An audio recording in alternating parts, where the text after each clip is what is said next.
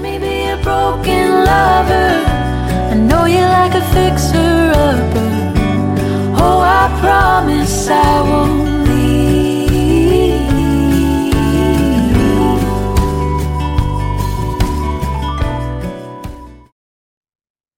And we are back. This is exciting. Ever since I think it was right before, like a week before Christmas, we had Ed Jardy on from Band of Heathens, and I asked him the question, who are the artists that you're listening to right now? And I think either the first or the second artist he mentioned was Taylor Rae. And so I instantly went to Spotify. I found Taylor Rae, and I have not stopped listening to Fixer Upper. Breeze Blocks is literally going over and over on my playlist, and everything from Mad Twenties. But we are so thrilled that Taylor has been gracious enough to give us a little bit of time to chat with her. Taylor, thank you. Yeah. Thank you so much, Mike and Matt. That warms my heart. Ed is such a sweet guy. I got to go on tour with Band of Heathens a little bit in November. And so to know that he was listening just makes me so happy. So thank you so much for having me. Yeah, it's awesome. We're definitely starting to like dip into the music scene a little more. Gibby, I know this is your dream all along. I made the joke that this whole podcast has just been a long con through sports to get you to your music career that you're trying to get off the ground. So I'm happy to be along for the ride, Gib. It's fine. I'm okay with it. I just want you to know I know. I know, but I am the most mediocre musician. There's and like mediocre amateur musician. Come on. There's Come everything. on. Aren't we all amateurs at the end of the day? I want to live vicariously through our guests. Yeah. So Taylor, tell us a little bit about what you're up to right now. Are you recording? Are you writing? Are you planning any tours for the upcoming year? Yeah, I'm actually just weeks away from starting pre-production on the next record. And Ooh. so we have plans to track at the end of March. So yeah, we're right there. It's been a long-winded process just gearing up for this record. By the time this one will be released, it will probably have been 3 years since Mad Twenties. So Yeah. highly anticipated just for me personally. And yeah, I'm so excited. So that's kind of what my year looks like. Less touring this year, more recording. We've talked to a few musicians in the past too, and there's varying answers on this. So I'm interested in yours, and I kind of think we might have just gotten part of it. Is it tough to thread that needle of touring plus recording music? Like, I feel like it happens rarely. It's kind of I have an offshoot to this question, and it's about tour buses and just touring in general and like what that experience is. But do you feel like it's really hard for you to do your best work writing new music when you're out performing the music that you've written previously? Like, how does that work for you? Do you feel like you could marry that, or is it really one or the other? With my writing style, it kind of just comes when it comes. Like Mm-hmm. I don't really have like a place or a method or like a rhyme or reason really. And so sometimes that is in the hotel rooms on tour. Mm-hmm. Sometimes it's in the green rooms. Sometimes when I have time off at home, I can't really like pinpoint when I write the best. Yeah. I will say being on tour is super inspiring. So I think I do gather a lot of inspiration while I'm out Mm-hmm. on the road. Mm-hmm. But yeah, I can't imagine going into this recording process while also thinking about an upcoming tour. Like that recording and touring sounds really hard because those are two completely different spaces in my brain. Yeah. So yeah, I'm glad I have the opportunity to just focus on the record for a few months. I do like that process though. That's cool. You're kind of like sifting through the moments of the tour and grabbing little bits and pieces and then kind of like teasing out the inspiration from there. So that it comes through. You can tell in the songs because they're, lyrically they're very sharp. So that's cool. That Oh, makes a lot of thank sense. you. Yeah. Thanks. Well, yeah, I have a million adjectives to describe like some of the delivery, the deliberateness, and everything with the lyrics and on a number of your songs. I'm curious, actually, as you mentioned the second album, is there a sense of like nervousness with this second studio album? And do you have a name for the record yet? Yes, I do have a name. It is called The Void. Cool. Nice. And I wouldn't say I'm nervous about it because I have had some of these songs for a while and I was able to Okay. play them out last year and kind of just workshop them. And I've spent so much time just by myself on pre-production that I feel pretty ready to go in. I feel really confident about the songs. But if you would have asked me that a few months ago, I would have been very nervous. Is part of that too, like, I mean, you've been playing music your whole life, right? You started like writing music at like 7 or 8. You've been performing since you were in your like early teens. What makes you nervous now? Is this it? Like, what is the thing that could make you most nervous on this journey that you're on at this point? I really don't get nervous anymore. Yeah, like you said, I've been writing forever and also grew up doing musical theater. So I've always been on stage.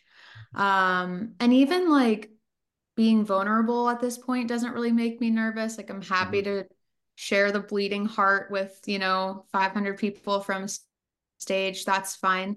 The Yeah. one thing that made me nervous last year was getting really sick on tour and Mm, having to perform when I didn't know if I could squeak any notes yeah. out Yeah. on stage. That was the first time I had felt nervous in a really long time. And I was like, oh man, I'm glad I don't have to deal with this feeling all the time. But man, yeah, I was shaking for sure. The good part about that is, in theory, all of those people are there to see you because they already love your music. So if it's not like, you don't have to be perfect for them. They're already fans. So maybe in a way, it's definitely probably still stressful, but maybe you get a little bit more leeway with them than you would like at a festival where people don't know who you are.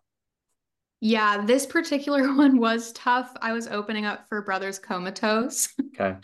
like a sold out Portland show, like Yeah. 650 people. And I was like, this is the worst possible timing. But you know what? It came across pretty good. And like their fan base is so sweet. And like we're just so pumped, anyways. And yeah, I didn't feel any lack of love there despite the sickness. But yeah, I was like, oh no. Good. So you were doing a bunch of shows over the summer and throughout the fall and into the winter. And we missed you in New England. We didn't know about you yet. Mhm. So I'm curious about, are there specific venues that you've absolutely loved or are on your bucket list to play? Yes, I'll start with bucket list. I think the biggest one would be Red Rocks. Mhm. We Yep. keep Tampa. getting that. Everyone has said that. I mean, Yeah, as someone who's been there, sorry, Gibby, for bringing it up again. It's I can okay. see why people answer that. It really is like a magical space. It's crazy. But yeah, it's makes sense. super magical. I also would love at some point to be at the Beacon Theater in New York. I mean, I think that Mm, would be really fun. that's cool. Favorite venues, I mean, I have to shout out my hometown of Santa Cruz. Their club there, Moe's Alley, Hmm. is one of my favorite places ever. I always have such a great time. But a place that surprised me over the last couple of years that I've now been to twice with opening for two different artists is in Pittsburgh, and it's called the Thunderbird Cafe. Hmm. Fantastic. I love that room. And Pittsburgh was just such a cool city. I love Yeah. going there. I'm always excited to go back. It was a city that I had never really given too much thought to. Didn't think, I was, just another city on tour. But I got there and I was like, man, nobody Yeah. talks about Pittsburgh. This place is awesome. It's kind of So tucked away. Yeah. So it's not like super accessible, but everybody seems to have the same sentiment when they go. yeah, it's Yeah. great. Maybe because it sat down a little bit. I mean, that's the way I felt when I was there because they have all those old coal mines and everything, or mine Mhm. shafts. It's kind of set down a little bit. Maybe it reminded you a little bit of home because I know Santa Cruz obviously is Yeah. set that way. Yeah, it was beautiful. And I mean, yeah, I got to shout out Maine too, since I'm talking to you guys. Uh-huh. Oh, yeah. Yeah. Um, I mean, I played at the Portland House of Music, I think it's called, Okay. uh, with Sierra Hull last spring, and that was really fun too. Well, you So, are always welcome back in Maine. yep. I don't have any direct contact with the governor, but I will call them. You're willing to open for that show? Oh, can I play with you? Unplugged. Oh, for sure. Let's do it. Let's set it up. I want to go back. It was so beautiful. I can't even, yeah, absolutely Depending breath. yeah, it's always nice up there, especially depending on like what time of year you're there. It can be even like a little bit more nice. It's cool. So I'm curious, you've been compared by whether it's No Depression or other outlets. to like the Joss Stones of the world and Nora Jones, and there are themes of those musicians and artists that are fantastic. At what point is that like flattering? And also, are you like, I'm Taylor Rae and I am incredible too? Is there that sense, or is there just so much appreciation for those artists? I do have appreciation for those artists. And I think whenever I get compared to Nora Jones, I can really tell that that listener is listening to my voice because I have listened to so much Nora Jones throughout my life, just growing up, probably my first biggest inspiration as a musician. And so when I get that compliment, without ever having said that to the listener, that always, yeah, it hits home for sure. I love hearing that. Yeah, I said earlier when we were chatting before the show that I got like a lot of Casey Musgraves vibes just because of the sound, but also because you blend a lot of different genres, right? Whether it's jazz, soul, rock, like different eras. I know this is a kind of a lame question because you probably get it a lot, but maybe we can get a layer deeper. In terms of inspiration, I know you mentioned earlier, like a lot of this stuff comes to you just because you're kind of there and present in life and things are happening to you while you're out and about. Do you start out making an album with a thought of what the like what the vibe of that album is going to be, or do you sort of find it along the way? Like, how does the album like record creation process actually work for you? Yeah, so with Mad 20s, I just knew that I wanted to make a record called Mad 20s and wanted it to be that concept of like living in this chaotic decade. And so those collection of songs that were written throughout that decade. And so I think that story kind of just came together by itself. However, I did have that title when I was like 23 and I put the album out when I was 20 or something. So, Yeah. it was definitely brewing for a while. With this record coming out, I did have a few songs that were just didn't really have a concept together. But as I started thinking about the album, I started noticing similarities within the content of the lyrics. And I was like, okay, I think this next record is going to be very introspective because that's what I seem to be writing about. And so finishing out, the rest of the 8 songs or whatever, I did have that idea in mind. That I really wanted it to be about like me and my journey, like my personal thoughts, my healing process, as opposed to songs about relationships or whatever else. Yeah. Well, there's that authenticity that I think people crave in general from anything that you're consuming as a human. Like if you can get into the world with that person who's creating whatever that art is, it definitely, for me anyway, it resonates. So I think that's a really good way to go about it. That's cool. Oh, thank you. Well, and you write a lot about mental health, and actually, I was reading some of the notes on your blog posts about specific songs and singing to your 5-year-old self, and how much of a factor is that in your writing process, and does that come up at times like that it's healing as well as expressing yourself too? Oh, absolutely. I feel like so much of how I process through difficult times and times of healing is through music and songwriting. And it really, like finishing one song can be equivalent to like 10 hours of therapy sometimes. Yeah. So, Yeah.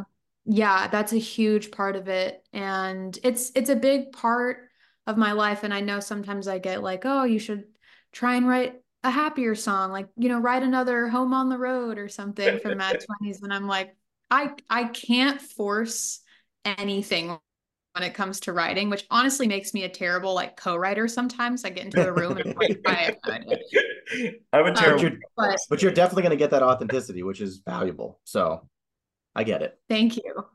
Appreciate that. This is like Gibby. This is like when you're always watching sad TV shows and you're like trying to get me to watch like Parenthood and This Is Us. Gibby and I always go back and forth on this because I don't want to like submit myself to 30 to 40 minutes of sadness intentionally. Like I'd like to avoid that.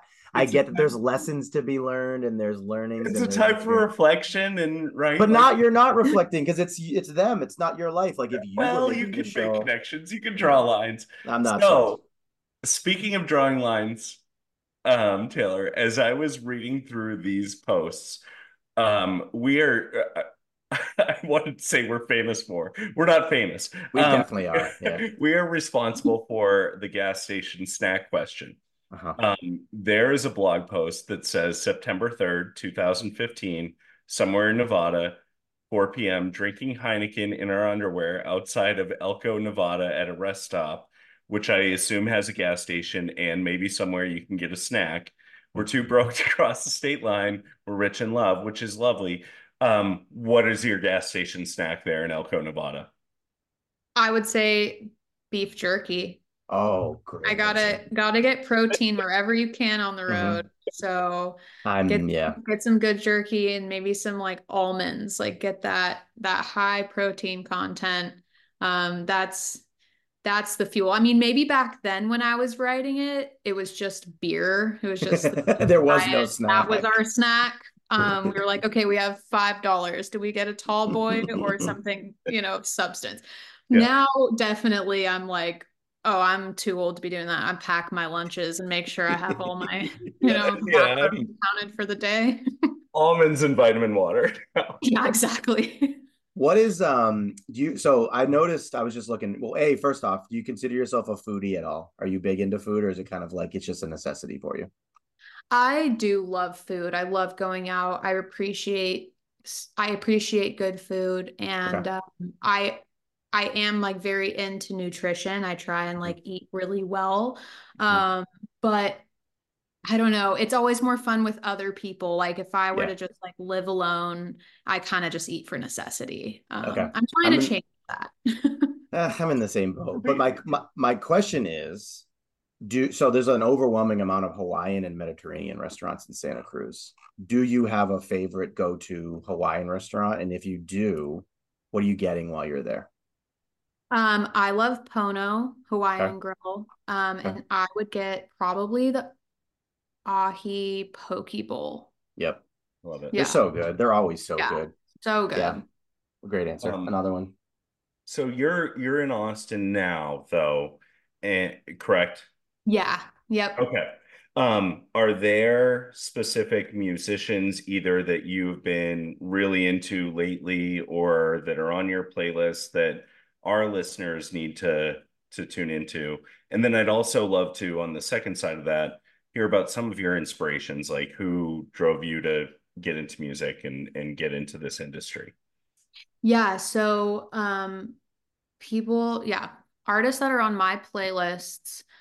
There's a great local band here in Austin called Motenko, and I feel like it's a little bit Billy Joel, a little bit Ooh, maybe Elton John. It's piano Oh. driven, just fantastic players, and that's what I love so much about Austin. Like you can go out any day of the week, any time of yeah. night, and you're gonna see some of the best music you've ever seen. So, Yeah. yeah, Motenko's a big one for me right now. Another one that she's from the Bay Area. Her name is August Lee Stevens, and she's just putting out her first couple songs now, but just fantastic. We played a show together last summer, and it was just one of those moments where I was like, "Where have you been all my life?" Just vibing. And yeah, those are the two I've been listening to. One more, I saw him in Austin on Saturday. He's my friend named John Mook, and he's from Uganda. He just got signed to Easy Eye Sounds, and Dan Arbach just did his record. It's absolutely fantastic. He has two singles out right now.